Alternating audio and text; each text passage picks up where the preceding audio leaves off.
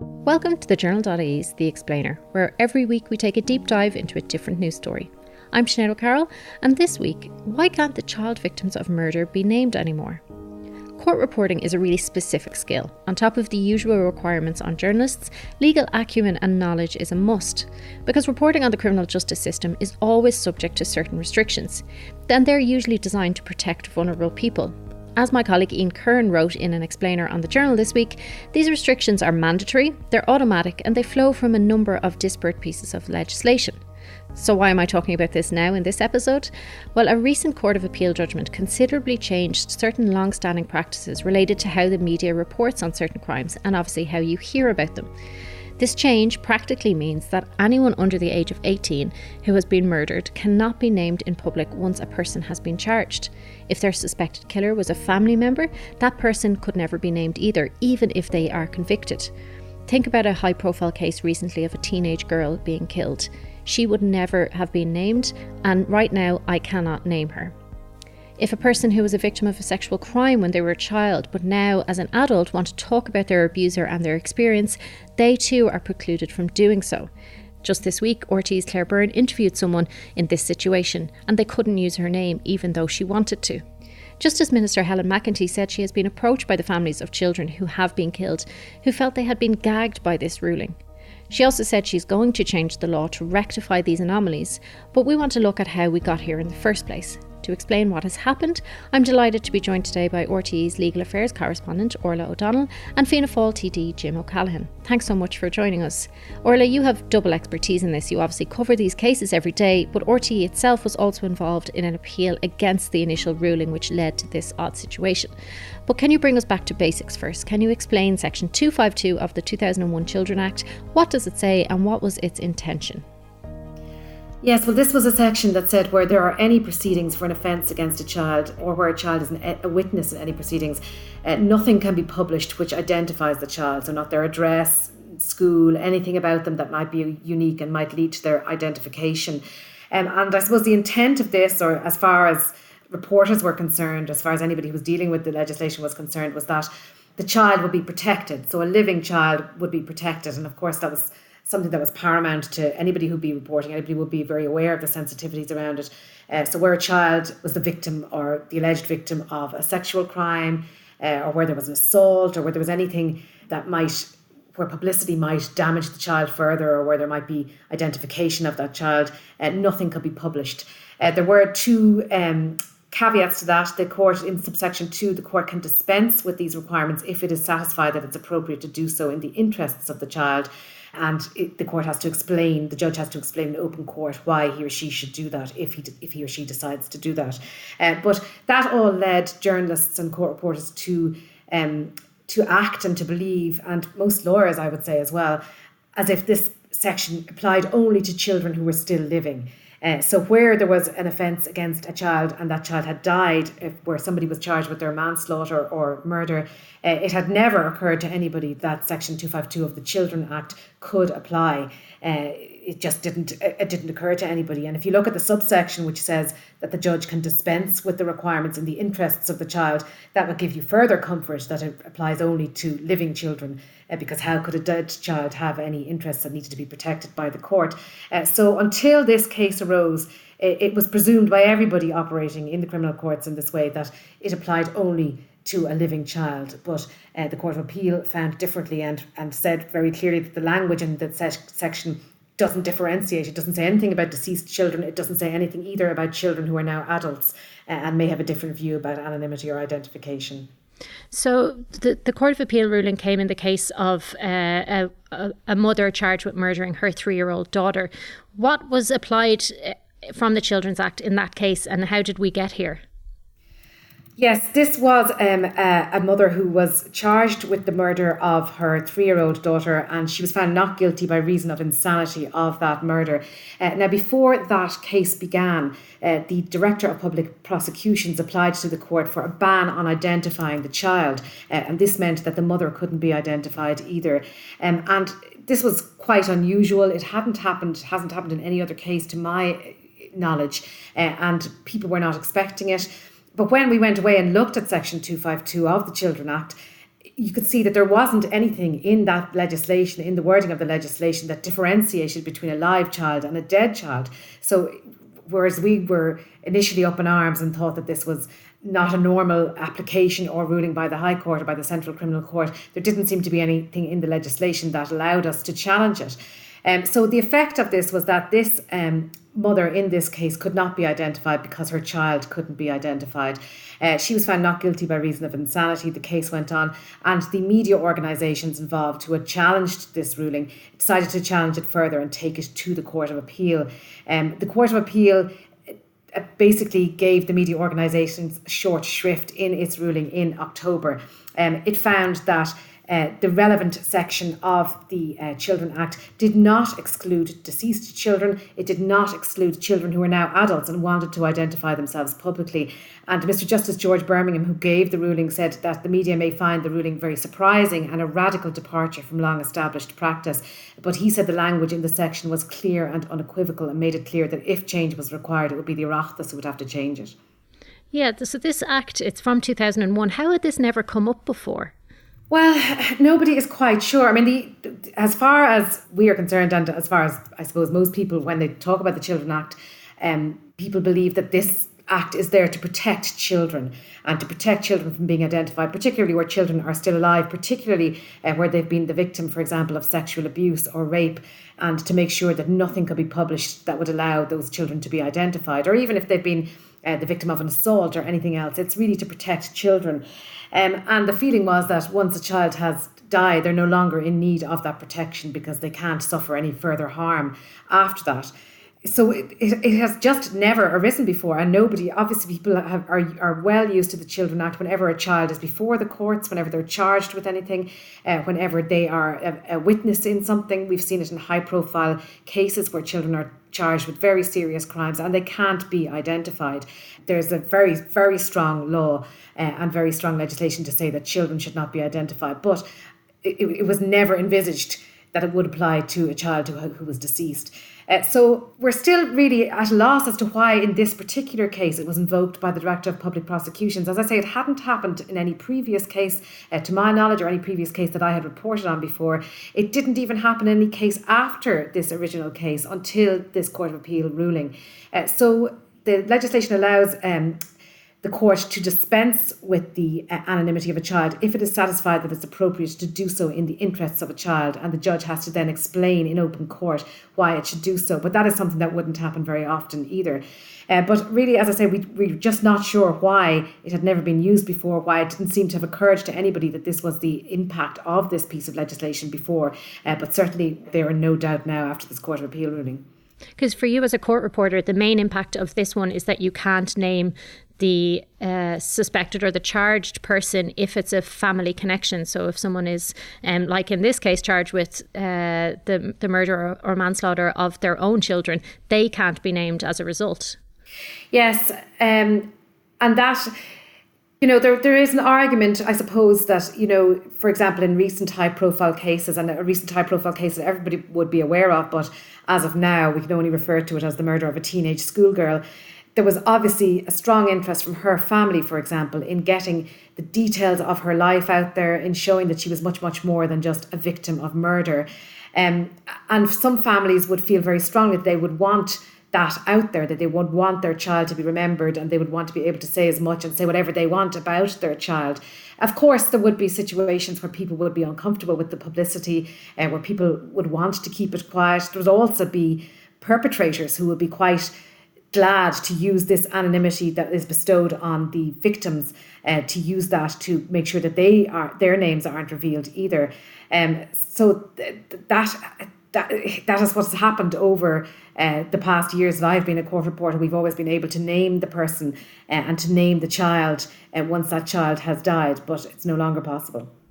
And does every judge have to follow this ruling because it has been made in the Court of Appeal? How, like you mentioned, that even after this case, other cases were different, but now this Court of Appeal ruling has made, does that trickle down to all benches? Yes, essentially. This ruling, after it was made, was criticised by another Central Criminal Court judge, Mr. Justice Tony Hunt, and he said in court that the natural and ordinary meaning of the word child He said this did not encompass a deceased child or a child who was now an adult, but he said he was bound by it because one of the effects that this ruling has had that possibly wasn't envisaged again was that people who were abused as children but who are now adults and would like to waive their anonymity or would like to speak out publicly are now not able to do so without dispensation from the court because the legislation doesn't differentiate between the word child and a child who is now an adult. So anybody who was the victim of an offence when they were a child can't identify themselves publicly. In the case that Tony Hunt was dealing with, he was dealing with victims of rape and sexual assault who again wanted to waive their anonymity. And he said that they could do that because he used the second clause in the legislation, which allows the court to permit somebody to waive their anonymity if it's in the interests of the child. But he has placed a stay on that order to allow it to be appealed by the convicted person in that case. But even though he very much obviously felt that the Court of Appeal ruling was not correct, he is bound by it because it's a higher court. So in that case, because there is the stay and the appeal could be made by the convicted person, does that mean that there's a certain amount of power that goes to that convicted person in that they could keep the victim quiet? Yes, at the end of the day, the law is what decides whether or not the victim can be named. It does, I suppose, victims would very much feel, and I think a woman who spoke to Claire Byrne on the radio show during the week made that point, that it felt like her attacker was using this right to anonymity to shield himself rather than it being used in her best interests. And that's certainly an issue. I suppose at the end of the day, the law, the wording in the legislation is very clear on the face of it, on a very literal interpretation of it. And it doesn't make allowances for these situations. And that's the hope, that it will now be changed and will make it very clear that somebody can decide to waive their anonymity when they're an adult and that deceased children are not involved. But at the moment, yes, it is certainly the case that it's being raised by the defence in a number of cases to make sure that they can't be identified if they have a relationship, or if by identifying them it would identify the child or the now adult that they committed an offence against. Yeah, we'll be talking to Jim O'Callaghan about the possible legislative fixes. As you mentioned, the Justice Minister has said that this will be amended at some point in the near future. But was there any possibility that this could have been taken to the Supreme Court after that Court of Appeal judgment? As I understand at the moment, certainly the media organisations who were involved, including RTE and the Irish Times and the Irish Independent, who appealed this decision in the first place, there is certainly, they had signalled an intention that they would possibly go forward with an appeal, and that they would have to get permission from the Supreme Court to be allowed to go to the Supreme Court to appeal it. As I understand it at the moment, the order made by the Court of Appeal hasn't yet been perfected, which is legalese. It just hasn't been fully finalised yet. And so the time for an appeal hasn't yet begun ticking. So the media organisations still have that chance to appeal and may well go forward with an appeal. The Minister has said now that she isn't worried about what's happening with an appeal, that she intends to go forward with trying to change the law anyway, that she is not waiting for an outcome, or she's not waiting to see if the media organisations are going to appeal, that she intends now to go forward and to work with officials and possibly with other politicians to try and amend the legislation. There have been proposed amendments published by Michael McDougall and by Jim O'Callaghan from Fianna Fáil, which could deal with the situation very easily and very quickly. The Minister has said that she has been approached by families of children who have been killed and who, she said, wanted to continue their children's legacy but now felt gagged by this ruling. And she was also influenced by this victim of rape who spoke on radio and who said that she hadn't yet decided if she wanted to be named publicly, but she now felt that she didn't have that choice anymore because of the ruling. So those kind of issues are obviously weighing on the mind of the Minister, and it does seem now as if she's going to go forward and change the law no matter what happens in terms of the legal proceedings. And here's that clip you mentioned there, Órla, of that survivor speaking to Today with Claire Byrne on RTE Radio 1. But I'm now in a position where I'm waiting for clarification from the DPP as to whether my anonymity can be waived, and something that I should have really been afforded to at the time. Mm-hmm. I wouldn't be in this position if I had been afforded that at the conviction and at the sentencing hearing. But that's something that didn't happen, so I've had to wait 18 months for that to happen. Claire, it's not necessarily about that I want to be identified. It's when something's taken away from you that should be automatically yours, and a right that should be mine.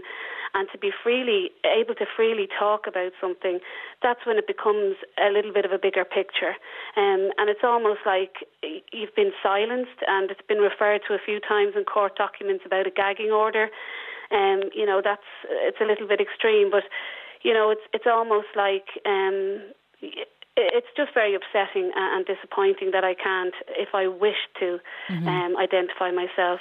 I want to bring in Jim O'Callaghan here. Jim, just heard from that survivor there, who we can't name, obviously. Is every adult survivor of sexual assault in the same situation as that woman is in now? Well, they're in a very uncertain situation, Sinead, because Section 252 of the Act says that you can't provide any details that could identify a child who's a victim of abuse or indeed of any other crime in proceedings. Now, there is subsection 2, which says the court can dispense with it to any specified extent if it thinks it's appropriate to do so in the interests of the child. But there's a huge amount of uncertainty about this at present, and the way it's been applied and has been applied by the Court of Appeal in the decision of EC indicates that the view is that you cannot identify a child who's a victim in proceedings. And is it retrospective? So people who have previously spoken out about either the murder of their family member or their own experience of sexual abuse, do they have to stop talking about that now? Well, the law would certainly be a barrier for them to speaking openly about it. I don't think there'd be any suggestion that they would be prosecuted or find themselves in difficulties with the law. But certainly Section 252 is fairly clear in that it says that a person who's a child who's a victim and is in proceedings, that they can't be identified. And obviously the whole purpose of the legislation that was introduced back in 2001 was to protect children. But I think recognition wasn't given at the time, and it wasn't operated this way either, that if somebody is either a victim of sexual abuse as a child and they subsequently as an adult want to disclose that fact, they're not permitted. Or what appears to be an even more pronounced issue with it is that if a child has been murdered or killed, that child can't be identified afterwards. And that was something that I don't believe the Oireachtas intended when Section 252 was enacted. Yeah, it does have a huge impact. Like for the example we used earlier of the murder trial, the high-profile murder trial of a teenage girl in recent years. If we hadn't been able to name her, it would have been very difficult for families to talk about her life rather than just her murder, and for the public to understand what had actually happened. Does that kind of play against the important idea of justice being done in public? Yeah, I think it does. I think there's obviously a reason why you'd want to protect the identity of a child who is the victim of, say, sexual abuse or assault. Like, that makes sense that you don't want that detail put out into the public domain because it could make life more difficult for that child. Obviously, when they're an adult, they may wish to alter that. But where a child has been murdered or has been unlawfully killed, that's different. The interests of the child do not require that the child's anonymity be protected, and the child isn't being benefited by that anonymity being protected. But it's also going to be very confusing because if there's a tragic event today and a child is found killed, obviously the media are entitled to report the name of the child, where the child was found. But once proceedings commence, then you have to stop identifying the name of the child. So it produces some absurd results. And also, I think my concern is that media organisations are going to be very concerned about even identifying a child found killed from the moment that the child is found, even before proceedings. Yeah, because we don't necessarily know when charges will be brought, and so we don't know when something goes into sub judice. You're looking at remedying this as quickly as possible. What is your proposed legislation and how would it work? Well, I've drafted a Children Amendment Bill that simply seeks to amend Section 252. And what it would say is that the provisions of Section 252 do not apply where proceedings for an offence against a child have been commenced or been prosecuted when that child is deceased. So in the first instance, it would deal with the situation where somebody is being prosecuted for the manslaughter or murder of a child. And I've also said that where a person has been involved as a child, as being a victim, that once they become an adult, that anonymity can be waived if they wish to waive that anonymity. And that's not provided for at present in Section 252. Now, I know Michael McDowell has also drafted a children's bill as well. In fairness to Minister Helen McEntee, I know she's keen to amend the law. She recognises the need for this section to be amended. And I just think it's important that we act promptly on this to try to ensure that Section 252 is amended in the near future. And what's the difference between your bill and Senator McDowell's? There is very little. I'm just looking at Michael's here. He doesn't include the second provision, which would entitle people who were victims of sexual abuse when they were children to waive that anonymity when they're adults. And I think that's worth including. So I think that part of my thing should go in. He does the exact same as me in respect of the deceased. He says it shouldn't apply for any proceedings for an offence of murder, attempted murder or manslaughter. And also he does another thing which I don't do and which improves the proposal, is he makes it retrospective so that it applies to all legislation or all cases in the past. Mine doesn't do that, although you could say it's implied into it. But listen, between the two of them, there's enough there, and it's a small amendment that's required. There's enough there to ensure that we can get around this difficulty. For those non-fatal offences, things like sexual abuse, will that mean that the person can decide on the day of sentencing, as has been the practice in the last 20 years? Not if they're a child. Obviously, the Section 252 just deals with offences against a child. So obviously, under the amending legislation that I'd introduce, if that person was still a child, they couldn't waive their anonymity at that stage. However, once they got to the age of 18, they could. Would these pieces of legislation, are they simple to enact? What kind of timeline are we looking at here? Well, I'm pleased to say, I know the Minister wants to do this. I spoke to her yesterday. I think this is a small amending provision that could be attached to any piece of legislation coming from Justice that's going through the Houses of the Oireachtas this month or next month. You do not need to do a vast amount of work in respect of it. All it is changing Section 252 so that first, it doesn't apply to situations where the child is deceased, and second, that once the child becomes an adult, they have the option to waive their anonymity. It's not that complicated. But what needs to be done is it needs to be put into a piece of legislation, and then it can be fast-tracked through the Oireachtas. We've seen before that when the legislation, we saw it in respect of COVID, obviously a huge emergency, that we can get legislation through the Houses of Oireachtas very promptly if the political will is there to do it. I believe the Minister has the political will, and I think we need to move promptly on it. Is there anything else in the Children's Act? Obviously, you've been looking at it closely. This was lying quite dormant for the last 19 years. Is there anything else in there that you spotted while you were drafting this piece of legislation? Well, I didn't go through it all with a very close eye, but can I say this to you? The Children Act is a very good piece of legislation. It was enacted for the purpose of ensuring that there were statutory measures in place to protect children. There's lots of provisions in it that deal with situations where children are offenders, probation officers' reports. It works very well. What is surprising, I suppose, is that this provision, which has been on the statute book for 19 years now, was only invoked for the first time recently in the case that went to the Court of Appeal. So it hadn't been invoked prior to that to exclude coverage of children who had been murdered. And I think that's a big issue in it, and it's the one section that stands out as creating not only an anomaly but absurdities as well. Yeah, and hopefully it'll be rectified very quickly. We'll be keeping an eye. Thanks so much, Jim O'Callaghan, and thanks to Órla O'Donnell for joining us on The Explainer today. Thank you for listening to The Explainer, and a big thank you to Órla and Jim for joining us. If you read the Journal, you may have seen our appeal in the last few months for you to support our journalism. It's been a difficult time for media as advertising revenues fell drastically during the pandemic, but we are and want to keep providing you with valuable, accessible journalism. Loads of you felt it's important for society to have that open access to news and good information like this podcast, and have supported us. A lot of you asked if there was a way you could give more regularly. We now have options for you to become a regular contributor, and if this is something you'd like to do, please head to thejournal.ie/contribute. This episode of The Explainer was brought to you by executive producer Christine Bohan and producers Aoife Barry and Nikki Ryan.